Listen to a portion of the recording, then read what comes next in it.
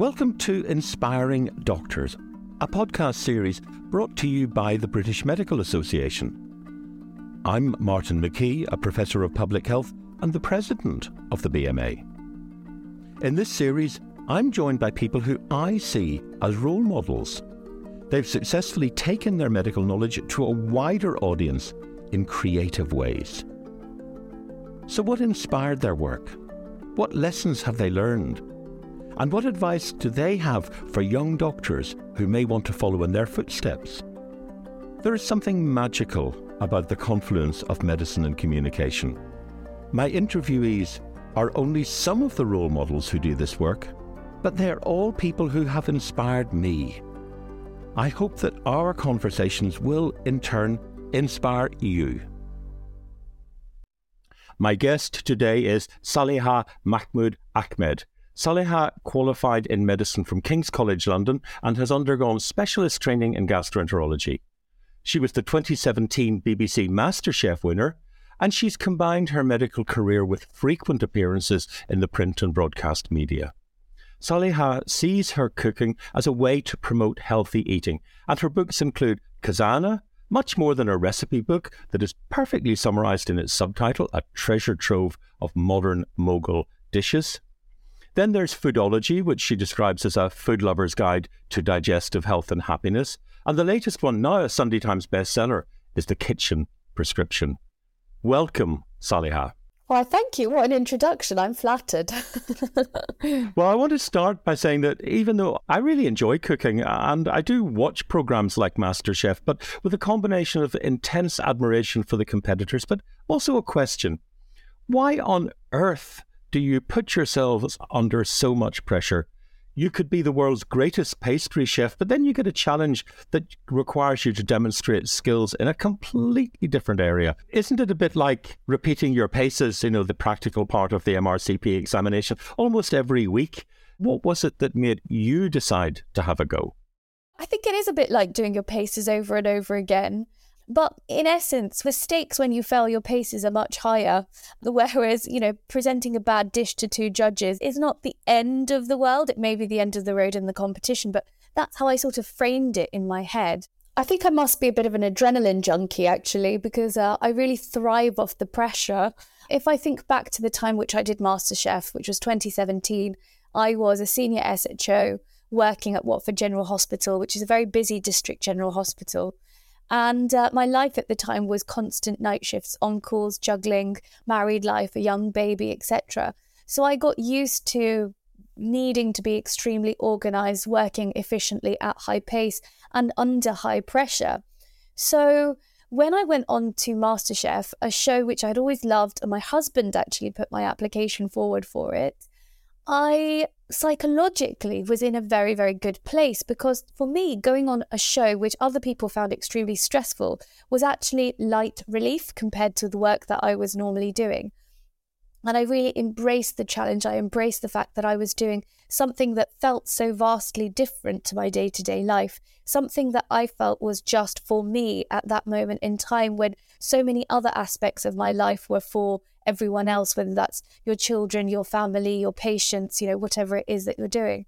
So in honesty, yes, it's a highly adrenalized environment, but I think the thing that kept me going for so long and gave me the competitive edge above other people was that I was able to control my nerve because of the skills that being a senior medical SHO, carrying the take bleep, being in resus all day, those skills that I had imbibed made me a very strong contestant in the competition.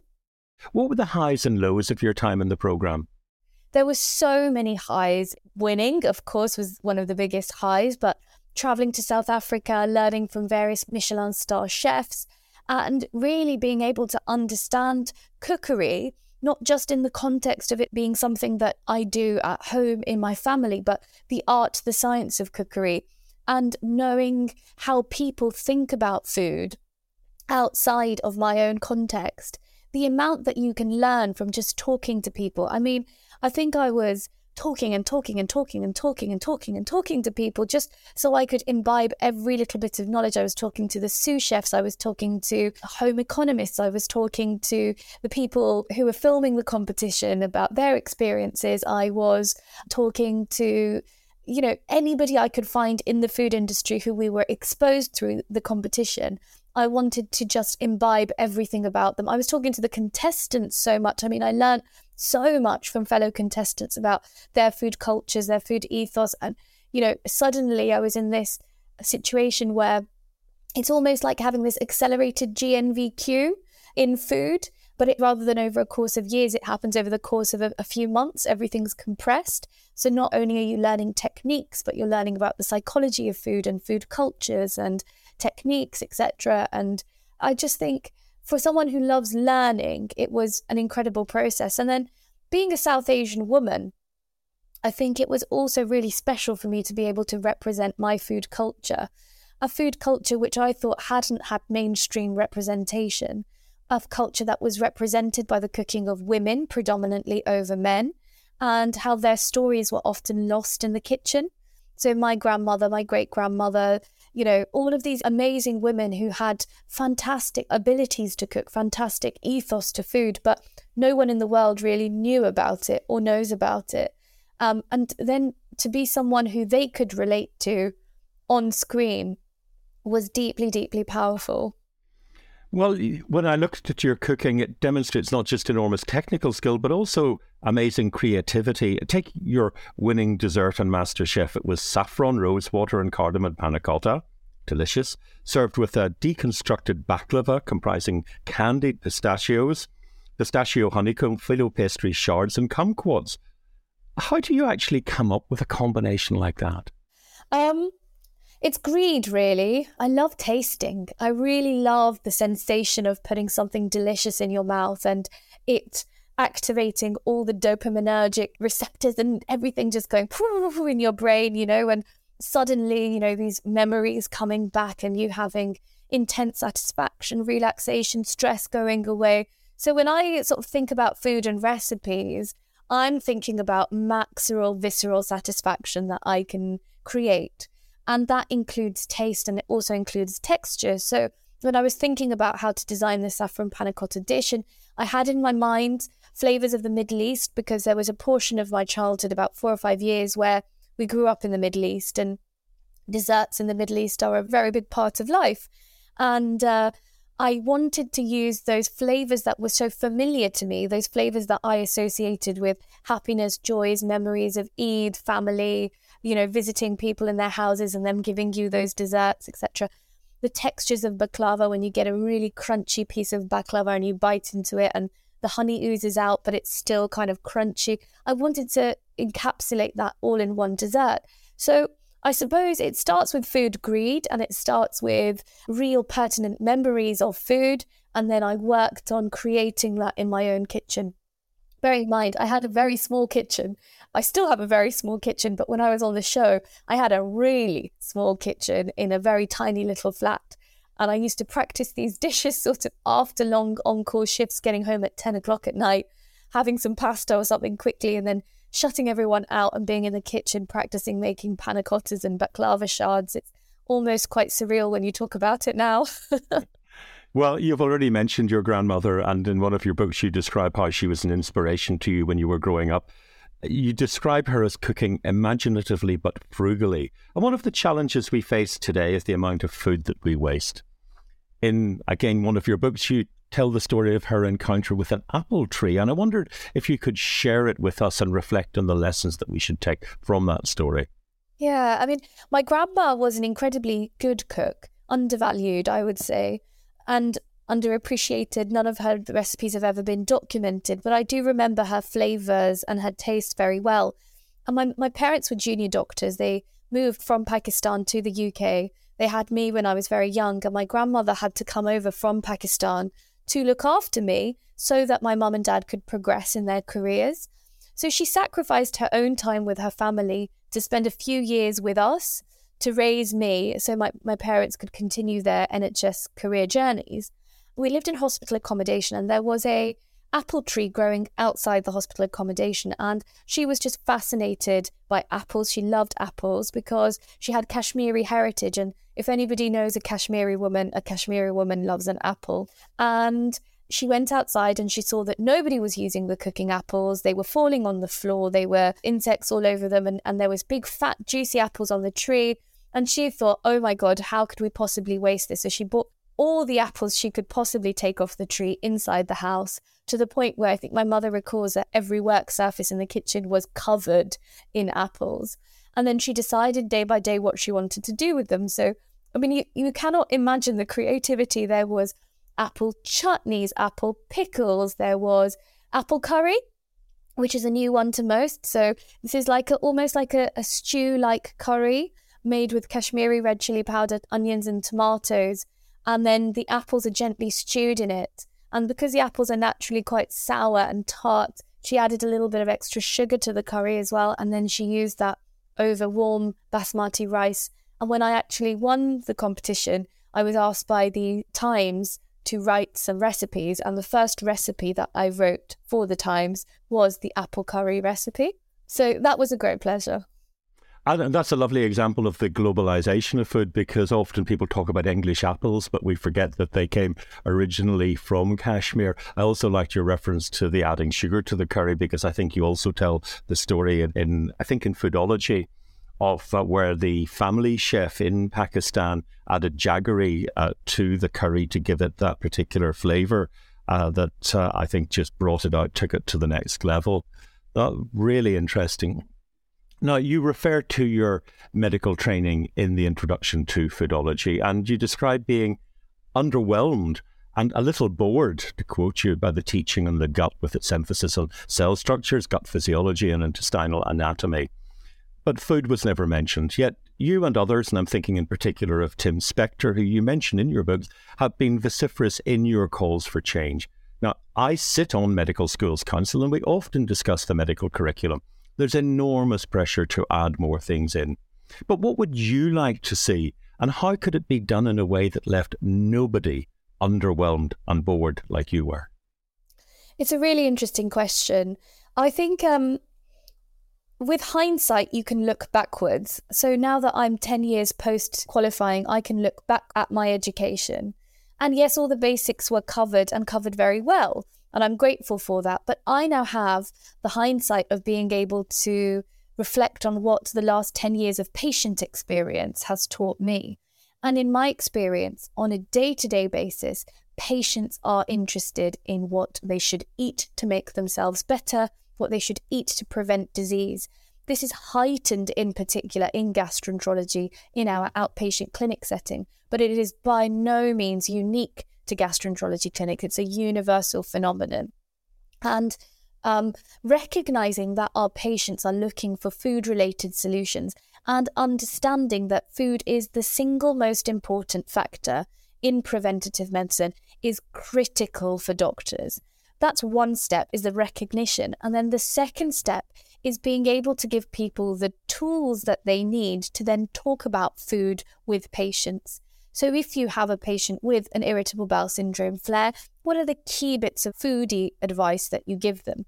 If you have someone with Crohn's and colitis, what is the key foodie bits of advice? Someone who's elderly and constipated and comes into hospital with severe constipation, what can you tell them to do to try and increase their gut transit through food?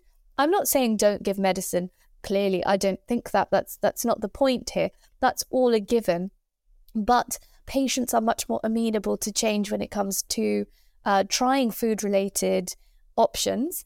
And I think we have to recognise that. Now, the second thing, having said all of that, is then building up that knowledge base, building up that culinary and lifestyle medicine knowledge base to a degree where it is so solid that you can then transpose that into the medical curriculum. And that is where we're at right now, where we're actually solidifying aspects of culinary medicine and teaching around the culinary medicine curriculum so that we can then empower medical students and today's doctors, the doctors who are near retirement even should know about culinary medicine as well. So it's not just about teaching in medical school, it's about teaching people across the NHS all the way from senior clinicians down to medical students. And the more that people like myself, Tim Spector, Dr. Rupi Aujla from the Doctor's Kitchen, he's a GP, other physicians who have an interest in diet, speak about it, the better it will be. The way that we are making ourselves stronger in culinary medicine is actually by branching out and making inroads with other allied healthcare professionals. So without good relationships with dietetics colleagues, people in the food industry, etc., we can't marry this whole sphere of work together, and we can't produce enough of the solid knowledge base to then be able to disseminate it to junior doctors, to medical students and senior clinicians. So making culinary medicine really strong is the most important thing we do right now before disseminating it across people of different ages and stages. Well, that really takes us nicely on to your book, Foodology, which I've been reading, and I really learned a lot from it. I should say that, I was a registrar in gastroenterology a very long time ago in the 1980s, and I realised just how much things have moved on. I was really interested in the advances in our understanding of how we taste things, how much we now know and still how much we don't know. And I loved your discussion, your description of the chemical basis of spices. Yeah. I do know about... Well, I know about aldehydes, of course, that was always the case, but also because I do work in the metabolism of alcohol, so that comes up quite a lot. But the terpenes, the phenols, the pyrazines, that was all new and absolutely fascinating. But one of the key points that you make in that book, and you've already alluded to some extent, is that those who study food and the digestion of food really work in silos. And that was why you came up with the term foodology. Could you just explain more about what you mean by foodology? How do we create this new way of looking at things, and how will it help us to look at our relationship with food in a different way? Yeah, but I would start by saying I think one's relationship with food is probably one of the most important relationships of your life, because there's nothing else in life where you have to make so many decisions on a day-to-day basis. You have to decide what to eat for breakfast. You have to decide what to eat for lunch and dinner and snacks in between. You have to decide what to hydrate yourself with. And for people who haven't had issues making those food-related decisions and live in perfect health and don't have any digestive ailments their entire life, they're very, very lucky. But believe me, there are very, very few of them. The reality is that our relationship with food undergoes many, many changes in the course of our lifespan. We vary in our love for food, we vary in our tastes for food, we vary in the types of food that we eat, whether we sometimes go from eating very nutritious and healthy food full of whole grains, fruits, nuts, veg, all of that, versus going on to ultra-processed foods. There's always going to be this sort of relationship which exists, and you're always walking a tightrope. But the point also here is that in order to think about this relationship with food, you have to think about food first. So food is the ology, food is the subject of study here.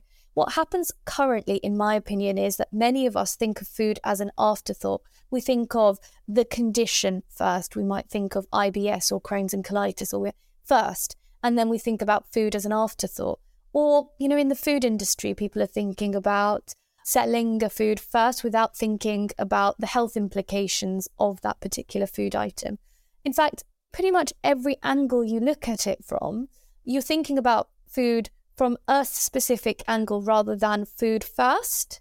So the point of foodology was trying to marry up those various disciplines that exist, the food scientists, the food industry, chefs, dietitians, doctors, everybody who thinks about food from their different angle, but saying, come on, let's all come together and think about food first and work backwards to create this new way of thinking about food, where food is the subject of study first. Let's marry all those amazing disciplines together.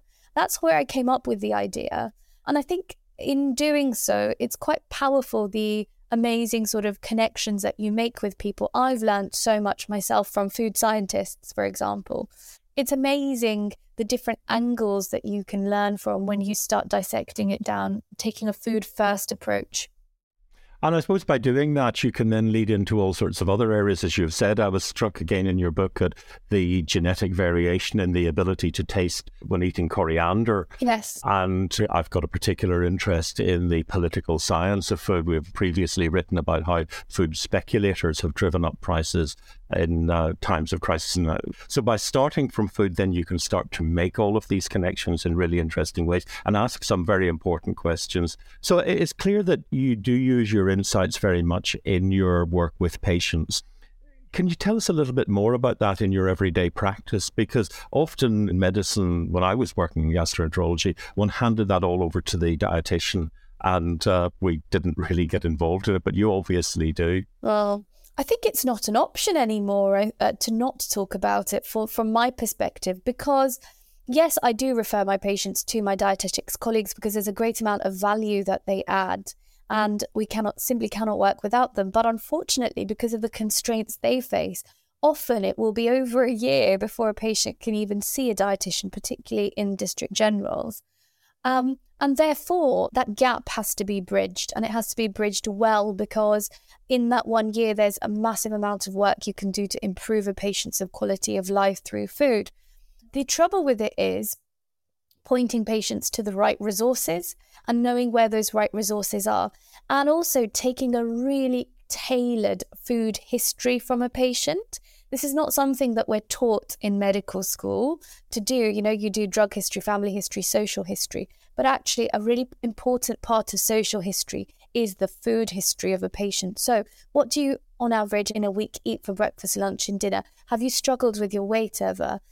Have you had periods where you've dieted? What do those periods of dieting look like for you? Which foods agree with you? Which disagree with you? What type of food do you like to eat? What is your style of eating? Are you a meat and 2 veg type of person or not? What trouble have you had when you've tried to increase your fiber intake or your lentil intake? Do you get bloated? Do you have lots of pain when that happens? So to do a proper food history takes a good 15 to 20 minutes, and it is difficult in the constraints of doing an NHS clinic where you're assigned 15 minutes in total for the patient. By the time you've worked out their clinical history, 10 minutes have already gone.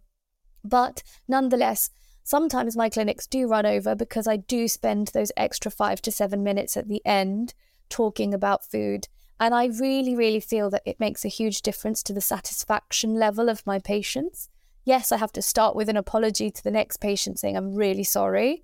It's just taken me a bit longer, but I'm all yours now. We have all the time in the world for you.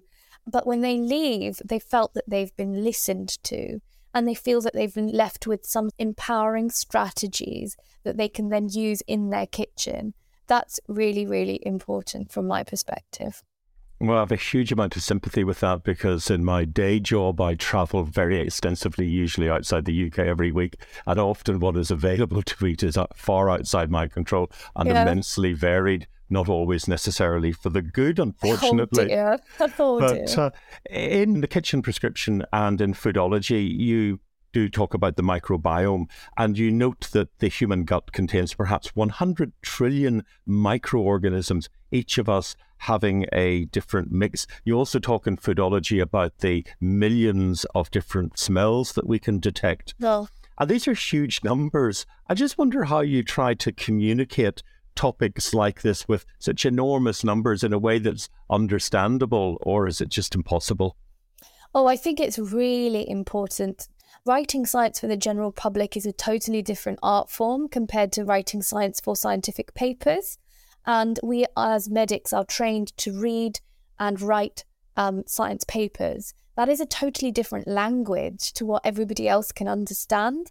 So I often have to do my reading about the science, make sure I understand it, and then leave it and forget that I've read it in a sense, so that those words, that way of speaking in scientific terms has gone.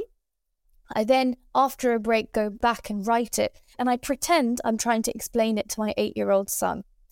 And would my 8-year-old son read this and have some comprehension of what I'm saying? That's literally the thought process that I have to go through. And once I've written it, I then have a series of non-medic friends who my writing gets passed on to, who read my writing and say, this bit doesn't make sense as much, this bit doesn't make sense. You would be surprised how hard it is to break down your writing and make it for the general public and written in a non-science centered way. But yes, I think it's vital, because actually when you're talking to your patients, you have to speak in those terms as well. You can't speak in scientific terms. You're not going to go to your patient and say, have you thought about your gut microbiome?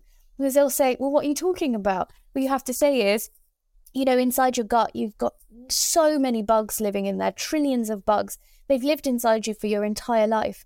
And actually, some of the problems that you might be facing might be because those bacteria are a bit imbalanced. And the way to improve that balance is going to be by doing X, Y, Z through your food. That's much more understandable than the microbiota existed, and fecal microbiota transplantation, and the Simpson index, because that will make your patient feel lost, completely lost.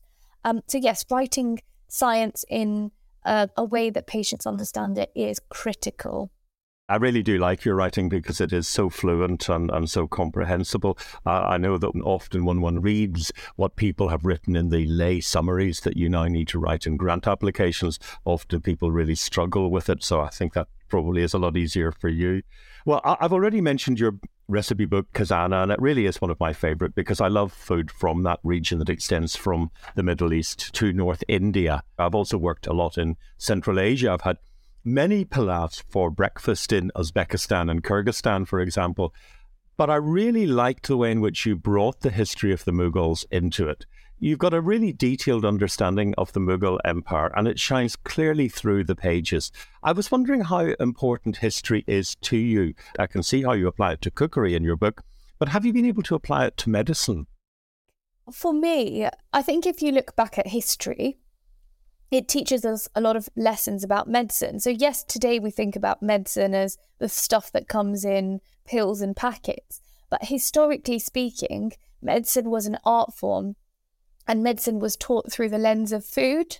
So, food-related cures for things were really, really quite extensive and prevalent. That was the medicine. So I can give you an example, the use of turmeric as an anti-inflammatory. Today, there is emerging science to suggest that there are huge benefits of taking turmeric as an anti-inflammatory. It does no harm and it can do some good. So I always encourage patients to have turmeric when they have inflammatory conditions. And I know for a fact that there are some select group of patients who will swear by its beneficial effects in joint inflammation and bowel inflammation as well. That's not to say that they stop taking their normal medications for those conditions, but as an adjunct, it's deeply helpful, for example. Yesterday, I felt very sick. I had a bit of a migraine. And in nausea, there is, historically speaking, some really interesting treatments which involve boiling together mint leaves, fennel seeds, and cardamom as a sort of way of controlling emesis. And that's something that has its history in the Mughals, for example, and some of the anti-sickness remedies that they used to use. I used it. I promise to you it made my emesis feel much better and I could avoid taking the cyclazine for that day as well. So, I think there's lots of lessons for us to learn. Cheap lessons as well. They're not expensive lessons. They do no harm and quite often they do good. So why not? Although if I recall, you're not really a great fan of turmeric lattes. Oh, they taste disgusting, don't they? I think if you're using turmeric, you've got to make it taste nice. I think that turmeric latte business where they've grate this yellow-coloured turmeric, fresh turmeric, yes, it's good for you, into the milk. There's just something nauseating and disgusting about it for me. So Khazana is just beautifully illustrated. It's not just the beautiful pictures of the food, but there's some stunning art and architecture. And I was wondering, did you choose those pictures yourself or did you get help with them? Because it's a dazzling array of art from that part of the world. Yes, so Mughal art has always been a bit of a passion of mine. So I've always understood the art form and been able to see different examples of it through my childhood. My mother was a great collector of Mughal-style jewellery, so I knew sort of what I was looking for.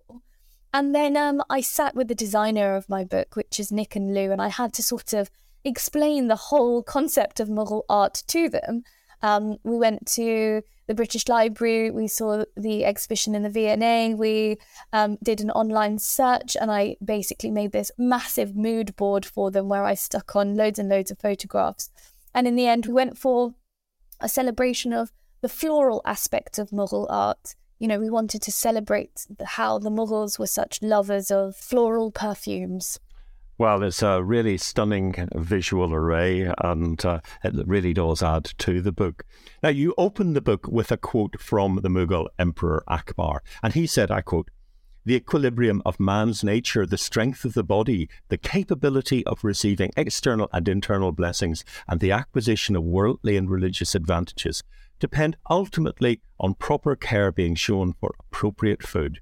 This knowledge distinguishes man from beasts, with whom, as far as mere eating is concerned, he stands upon the same level. And this suggests that what we eat is not just a means to obtain energy, but is a core part of being human. And also actually elsewhere in that book, you compare our diet and our daily meals with those of chimpanzees. You're talking about the emergence of cooking at that point.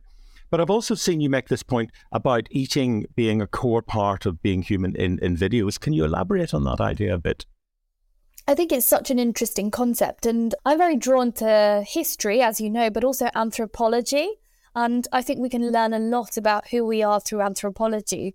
And there's this really interesting anthropological theory which says that humans are coctivores. So coctivores, coctivores. What that means is that human beings are designed to cook food. Okay, so if you look at human beings and you look at every other species that inhabits the earth, there is no other species on the earth that can cook. Cooking is a uniquely human trait. And this distinguishes us from other species that inhabit this earth, because you can't imagine a lion cooking, you can't imagine a fox cooking, you can't imagine your dog doing cooking, you can't imagine a chimpanzee stirring pots and pans. And then what is it about cooking specifically then that makes it a uniquely human trait? Well, actually, the way that humans exist today is probably because of our ability to cook. Because when we cooked, we extracted more calories from food, our gut changed into a shorter version of itself, our brains expanded because we were getting more energy, and we became these sophisticated creatures that we are today. Not only that, cooking, remember, allows the ability to feast as well. And feasting and the development of those social interactions and relationships with other people is another core human trait. So it is just amazing how powerful cooking is. And therefore, when anyone comes to me and says, I cannot cook, I have to say to them, I'm sorry, I don't believe you. You are human, and therefore you are able to cook. It is inherent within the person who you are.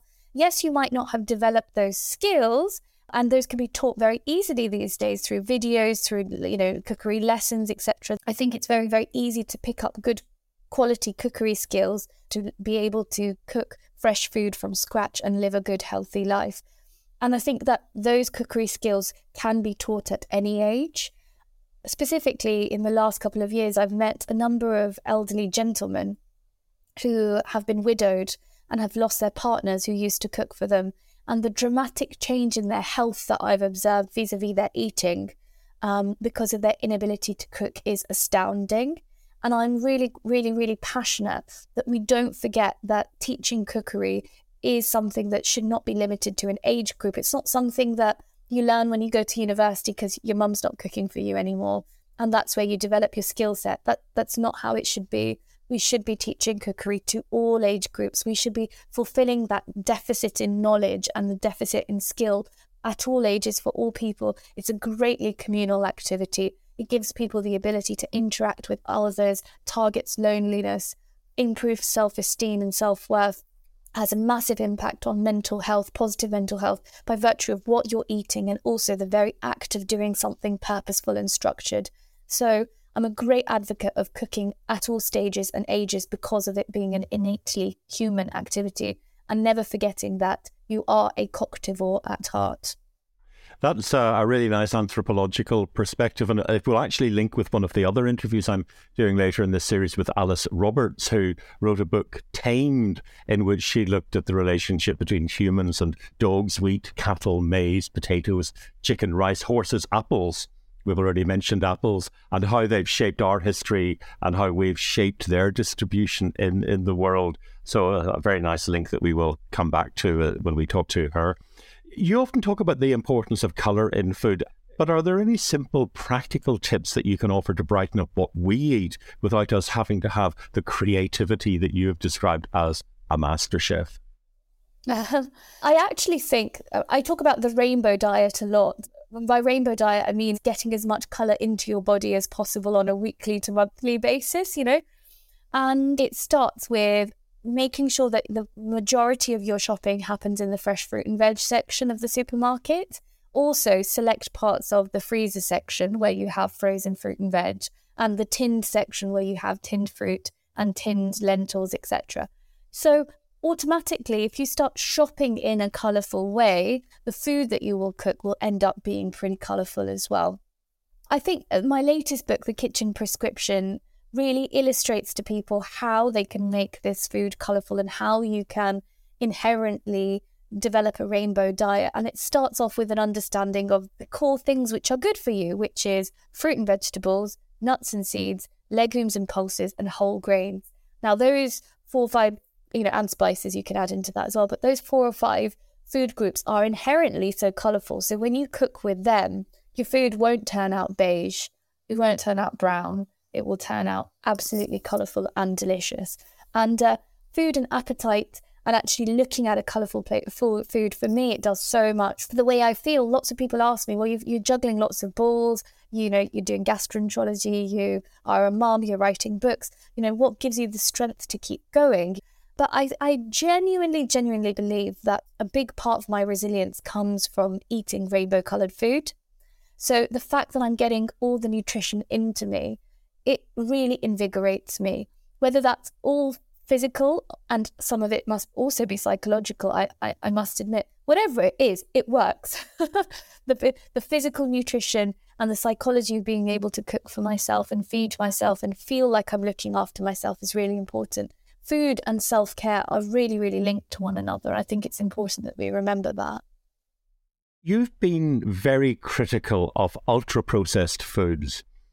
But of course, we live in a society where eating healthy is really hard for a lot of people. I've done research on the rise of food banks in the UK, and we've heard so much of the struggles that people face, particularly in the current cost of living crisis. I was wondering what policies you would like to see the government implement to make healthy food cheaper and more accessible. It's such a good question. I think there is a role for ultra-processed foods. I'm critical of them because I think it's very easy for them to become the majority of what you're eating and not the minority, which is what I think they should be. And the majority should be fresh food. I appreciate that it can be expensive to buy fresh fruits and vegetables. But on the flip side, I have also seen that there are hacks and easy ways of doing it, relying on your freezer, relying on the store cupboard, relying on growing yourself where you can, farmers markets, finding cheaper solutions. I think those who are motivated to eat more fruit and vegetables can find some cheaper solutions. And I'm very wary of making and writing about food being good food, healthy food, good for your gut, being accessible as well, which is why I particularly focused on a couple of chapters which were dedicated to the freezer and store cupboard in the kitchen prescription as well. Because I think if you start using your freezer and your store cupboard well, it is amazing how far things in the freezer and store cupboards go, particularly lentils, pulses and whole grains, which are a massive and overlooked part of our diet. You can create really simple, nutritious, delicious recipes from the contents of your store cupboard alone. And the freezer is a great source of fresh fruit and vegetables as well, and inexpensive fruit and vegetables. So I think it's important to not be proud or arrogant about eating and be appreciative of the fact that we all live within the constraints of a budget. And I totally understand how more of us are eating at food banks. There's schemes which I'm particularly supportive of. I entitled my book The Kitchen Prescription because I think fruit and veg for some people should be available on prescription. There are charities who are doing some work with that as well, and I would love in the future to be able to see select groups of patients being prescribed fruit and vegetables and being taught how to use and cook with them. I think it could make a massive difference to people's lives as well. So that's one way in which the NHS could get involved in that broader food economy. And of course, most of the time the NHS is picking up the pieces of the failures in the broader food sector. And one of the main reasons why I went from internal medicine into public health was being confronted with patients with scurvy and beriberi. And this is in Belfast in the 1980s when I was doing a research job in gastroenterology.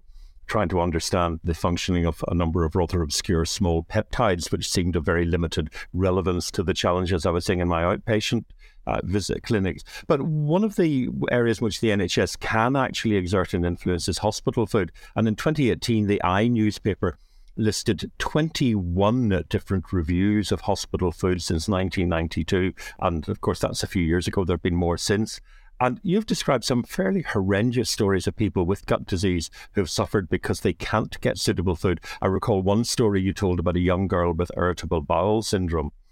Why is it so difficult to bring about change, and what can doctors do to make a difference? Because this series is very much about doctors who are role models and who have made a difference. What can we do to try and change this? I think the kitchen culture has eroded in the NHS, and it's deeply, deeply saddening. Deeply saddening for me, because the concept of having in-house kitchens in an NHS facility where everything food is made from scratch for staff members, for patients, for visitors, that is such a deeply powerful concept, to have local fruit and veg grown within a 20-mile radius, all your eggs being bought in for you, your bread being bought in for you, your milk being farmed from the local sources, being able to cook everything from scratch economically as well and present it to patients. The kitchen culture has eroded, and what has taken over in place of that kitchen culture is a culture where we provide food for our patients. We try and cater for their dietary requirements. We have kosher, we have halal, we have vegan, we have vegetarian, we have celiac options.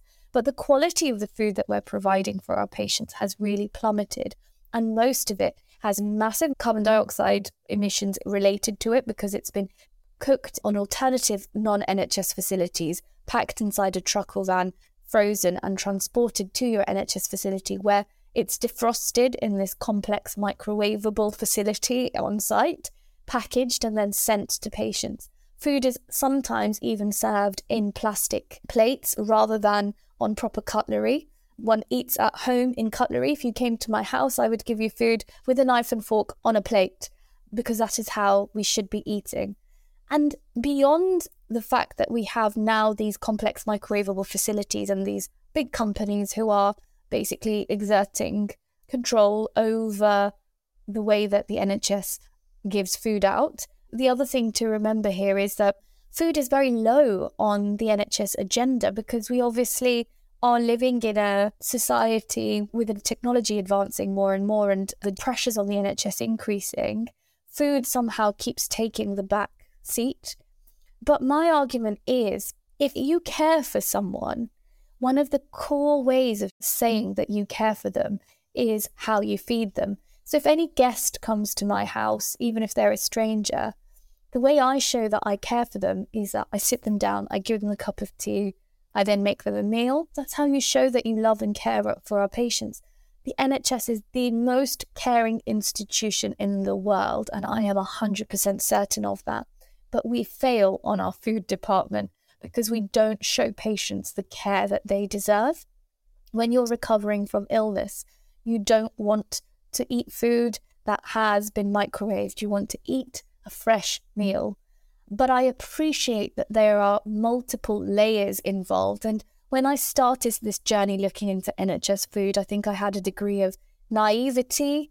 Someone once described me as having a Pollyanna-like positivity about NHS food. And I think that was probably true. And the more I delve into it and the deeper I go, the more political layers that I see exist, the more I realize that it's a really complex problem to solve. But it starts with having people who have the passion to want to solve it, and also framing everything around patients and how we care for patients. And food is the fundamental way that we can show that we care for patients well. Now, it's very difficult to prove that good food makes you heal faster. Say you have someone who's had an infection, been septic, and is now taking a bit of time to recover. I know, everybody knows that good food will assist in that recovery process.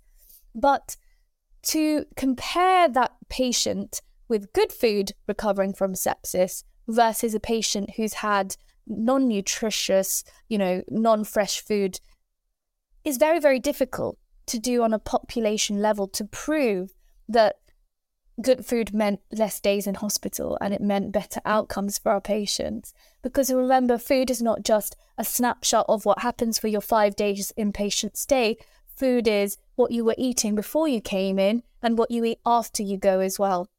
So it's very difficult to prove to people scientifically that good food makes a difference to the outcome of your patients. If we were able to nail that, then maybe we could get people looking and thinking about making big changes to the food scene in the NHS. But it's not an easy one. Yeah, although it does seem that it is so self-evident that we maybe shouldn't need to have to prove it. I'm reminded of the famous paper by Jill Pell and colleagues in the BMJ pointing out that nobody's ever done a randomised controlled trial of parachutes as an aid to surviving falling out of aircraft. So, maybe... You're right, but sadly, in the day and age we live in, it feels like you have to prove the need for something all the time, don't you? Yeah, indeed. So I'm going to close with 2 final questions. And these are questions that I'm asking everyone in this series. And the first one is that we are talking about doctors as role models, and you are a role model. But who are the people who have inspired or are still inspiring you, and why? This is a really good question, because I am constantly amazed by my NHS colleagues and consultants. And I look up to pretty much everyone I've ever worked with. And maybe this comes down to my Pollyanna-like positivity about everyone. But I have to say that there is something amazing about every single senior clinician that I've worked with, and something positive that I've learned from them. I've always thought of myself as being built up of some of the positive parts of everybody. So, for example, I'll see something that a clinician does particularly well, and I'll say to myself, I'm going to do that with my patients as well. Or I see an interaction, I'm going to behave like that. I'm going to do this and I see myself as a jigsaw puzzle made up of all the positive parts of previous clinicians that I've had the pleasure of working with. In essence, I would say amazing people, everyone who I've worked with has had some sort of inspiration and made me the clinician I am today. Interestingly, another one of our future interviewees is Dom Pimenta, who wrote the book Duty of Care, and he makes a very similar point in his book about how he has been shaped and touched by the experiences of working with so many colleagues in the NHS. So my final question, what advice would you give to someone who has just graduated in medicine and who might think about following in your footsteps? Oh, I would say, do not ever think that your NHS career is limited by doing just your NHS work. When you apply to medical school, you have so many things that you're doing on your CV. People have done instruments and they've, run marathons and they've done amazing voluntary work. And our careers are all-consuming sometimes. However, we live in a very different day and age today, and there is so much room and space to be yourself and do things that bring you pleasure outside of medicine. And by doing those things, you will love your medical career even more. It doesn't take away from it, it adds to it. This old adage that by doing something different, you're less committed to your career is completely untrue. Actually, the people who do things outside their core medical career will find that their medical career is further enhanced by it, and they're breaking boundaries which have previously been broken by other people. So go for it. Saliha Mahmood-Ahmed, thank you very much indeed. Thank you, my pleasure. Thank you for listening to this episode of Inspiring Doctors, a podcast series brought to you by the BMA. New episodes come out every Tuesday, so don't forget to follow us to get notified and give us a rating wherever you listen to podcasts to help others find us. You can find a link to the transcript of this episode in the show notes and at bma.org.uk/inspiringdoctors. The interviewees on this podcast are just a selection of those who communicate medicine in fantastic ways. To join the conversation on social media and tell us about doctors whose communication skills inspired you, tag the BMA on Twitter and Instagram and use the hashtag #InspiringDoctors. This podcast is hosted by Martin McKee. It is produced and edited by Alex Covey. This episode was researched by Martin McKee. Special thanks to our guest, Saliha Mahmood-Ahmed, as well as Olivia Clark, Rosie Hogwood, Gemma Hopkins, Susan Law, and Jackie Melman-Wicks. For more information, visit bma.org.uk/inspiringdoctors.